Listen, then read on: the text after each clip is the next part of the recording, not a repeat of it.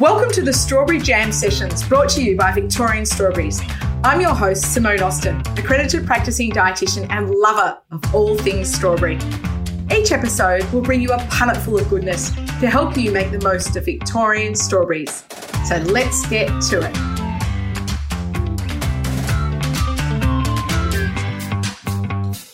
So today I'm lucky enough to have with me Dani Venn. Welcome, Dani. Hello.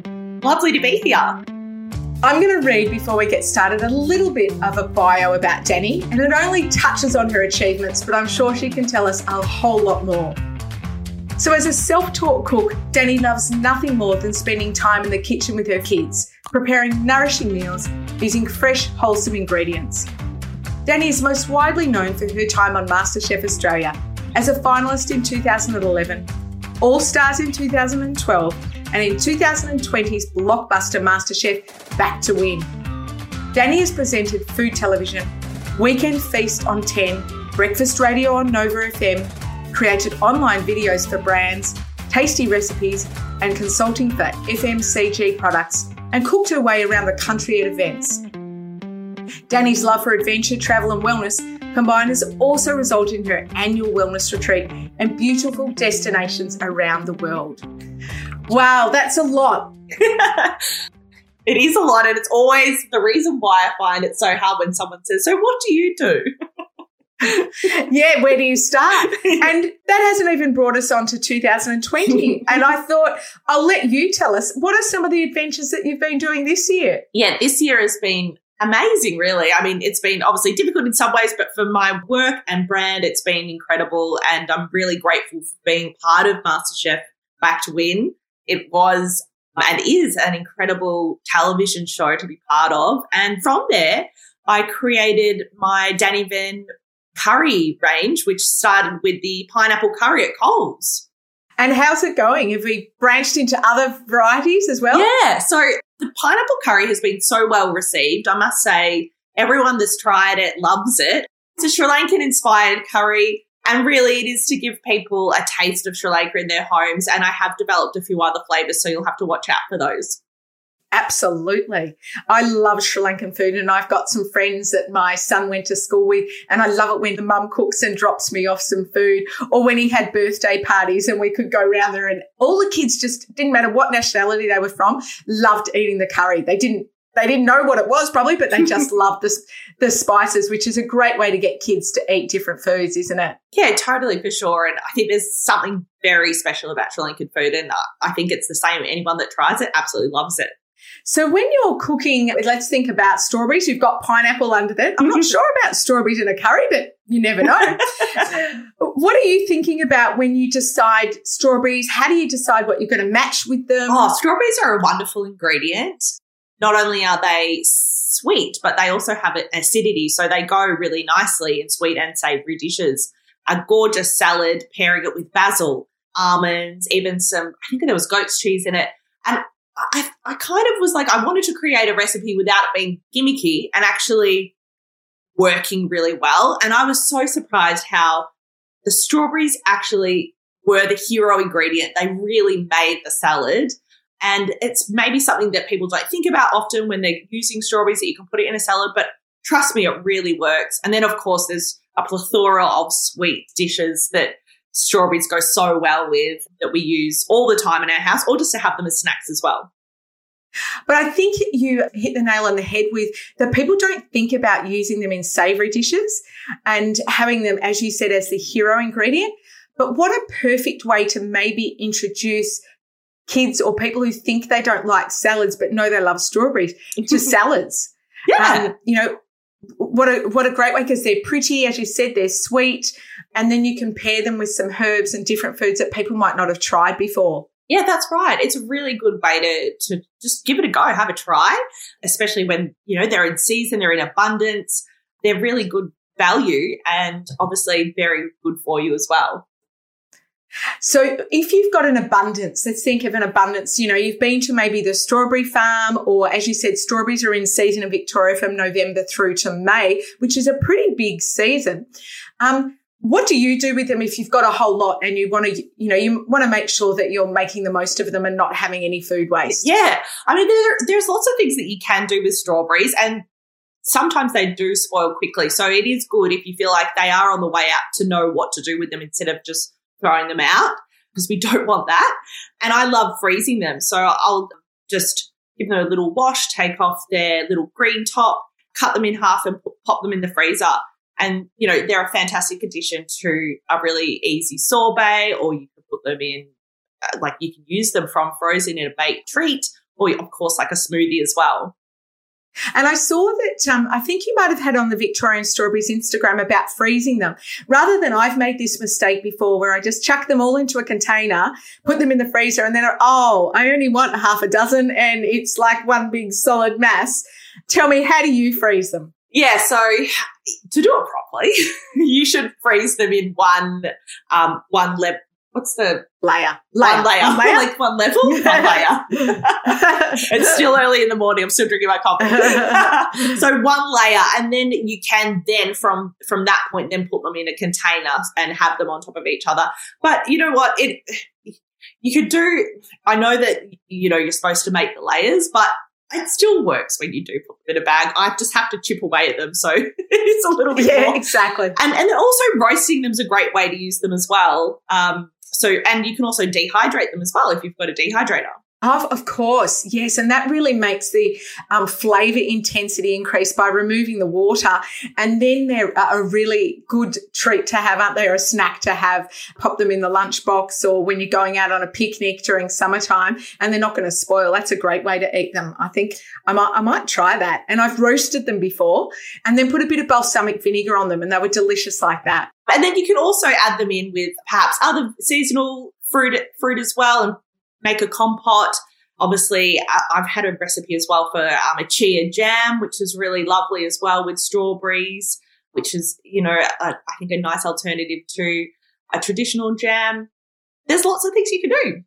Absolutely. Do your kids cook? Do they get in the kitchen with you? Yeah, they love it, especially my youngest, Oscar, who's 2.5. He's fascinated with cooking and loves just being involved in everything, like just mixing. He loves making, for instance, his eggs in the morning. Harlow probably not as much, but they love, like all kids love cooking and obviously love the end result as well. And I think it's so important to start young, because there's so many kids who just haven't had any confidence in the kitchen and then grow up and are afraid that they're going to make a mistake or they're going to ruin something. And I think fruit is a really good one to just introduce kids into washing it, arranging it. I know my daughter would just love to cut the fruit up and make the fruit platter and, pop the strawberries and the bananas and whatever else in. It's a good way to introduce them. It doesn't have to be difficult at all. It could be simple. And I think there's so many schools as well at the moment growing their own produce. And I think when kids see that in action, they have a real fascination for it, and they really are more inclined to want to try something raw. So whether it's a salad leaf or a strawberry or smelling the herbs. So having that sensory experience, I think, is really important. What about you when you were young? Like, what got you into cooking? What got you in the love of cooking? Oh, I think my mum got me into cooking. She was a fantastic cook and really loved experimenting in the kitchen at a young age when I was a kid, but more in the Chinese, Asian cuisine. Her dad was Chinese, but only a very small quarter, a third, very small portion. But he died when my mum was young. So for her, cooking was a way to reconnect to her family history. So when I was a kid, she used to make all these Chinese dishes for me, and I just really fell in love with ingredients and produce and eating, really. I think to be a good cook, you have to be a good eater. And that was kind of the thing. And it wasn't really until I was in my early 20s, though, when I started cooking for myself that I thought, oh, wow, I can see myself doing this professionally or as a career. And did you go into cooking as a career straight away, or did you do something else before MasterChef? Well, no. So, I mean, I became more and more obsessed with cooking, especially through my travels, going to places like Vietnam and Sri Lanka, and then wanting to recreate those flavors for my family when I got home. But it wasn't until I really started cooking for myself, and then I thought, oh, maybe I want to be a chef, do an apprenticeship. And I was 25, and I call it my quarter life crisis. I was like, should I be a chef and do an apprenticeship, or MasterChef had just come on the TV, and I was really interested in that show, and I saw how incredible the opportunities were for the contestants that had been on it. And for me, I love variation and a challenge and fun. And for me, I was just like, if I did the apprenticeship, I couldn't go on MasterChef. So I was like, I'm going to put my hat in the ring, try out for MasterChef. If I don't get on, it doesn't go well, then I can always do an apprenticeship. But I ended up doing MasterChef, which turned out to be like an accelerated apprenticeship, and then have so many different diverse food roles in the industry since then. And so what was one of the dishes that you particularly liked cooking on MasterChef? Look, I think I'm very well known for my Asian flavours, Southeast Asian in particular, but also Sri Lankan. I've cooked Sri Lankan actually 3 times on MasterChef over the 3 series I've been on. I'm actually a tragic. Stop knowing I'm and every single time I've cooked Sri Lankan, I've won the challenge. So I think that's not just a testament to me, but the flavours of Sri Lanka and the wonderful, wonderful cuisine of that nation. And so being able to share that love of my Sri Lankan food has been really special. Yeah, and you're nearly like that niche that you're in, isn't it? You're a Sri Lankan niche, but also you can cook. It's becoming, you can cook everything. Yeah, it's becoming more and more popular though. I mean, like I saw it on Junior MasterChef, and I'm just like, yay! Like it's getting noticed. It honestly is the most incredible foodie destination. Often, I think, in the world scale of things, gets overlooked because people think of France or even Mexico or Spanish food, but Sri Lankan food stacks up against those just as well. And yeah, so it's great to get it out there. Well, I hosted my wellness retreat there actually last year, so that was amazing. I took a group of 12 people over, and hopefully when we can travel again, I'd love to do it again. And what was involved in the wellness retreat?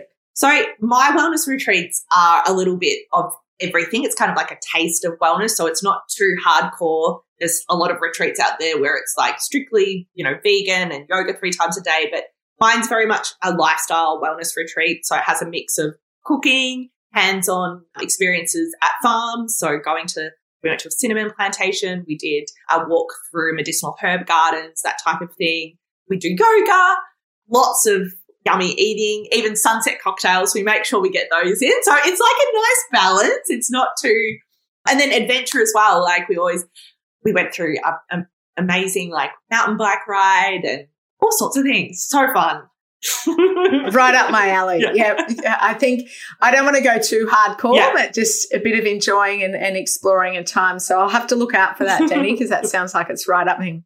Now, how do you go strawberry picking? And as a child, did you go strawberry picking, or have you taken your kids strawberry picking? Yes, I before moving to the Mornington Peninsula, I lived in the Yarra Valley area and grew up around that area. So there was quite a few strawberry farms in the area that I'd go and visit and pick fresh strawberries from, and it's always such a pleasure, I think, doing something with your hands and seeing how things grow. I think it gives you such a greater appreciation for fresh produce. And of course, I remember taking Harlow there as a little girl, and it was just amazing to see her, her eyes light up as she saw the little strawberry ruby gems in the plants and picking them and eating them straight off the plant.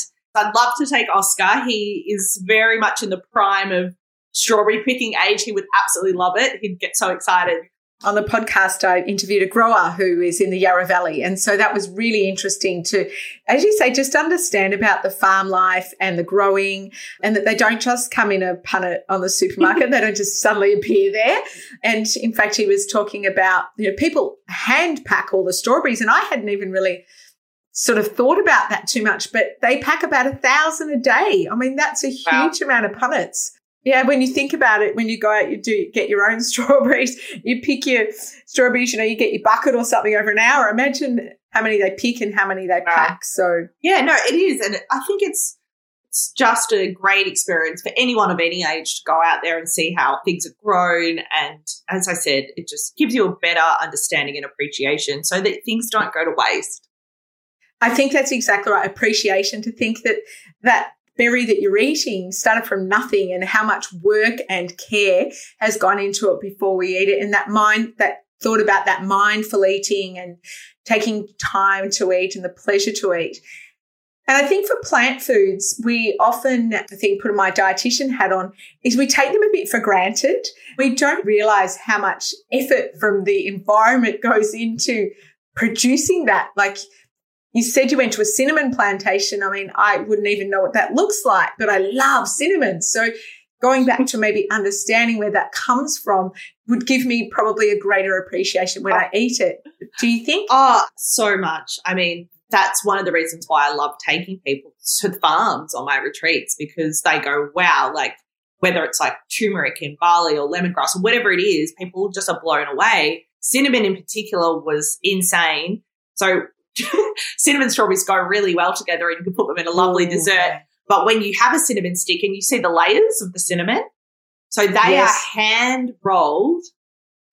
So basically the cinnamon is the bark of a tree and they strip off that bark by hand and then the tiny little pieces are rolled into cinnamon.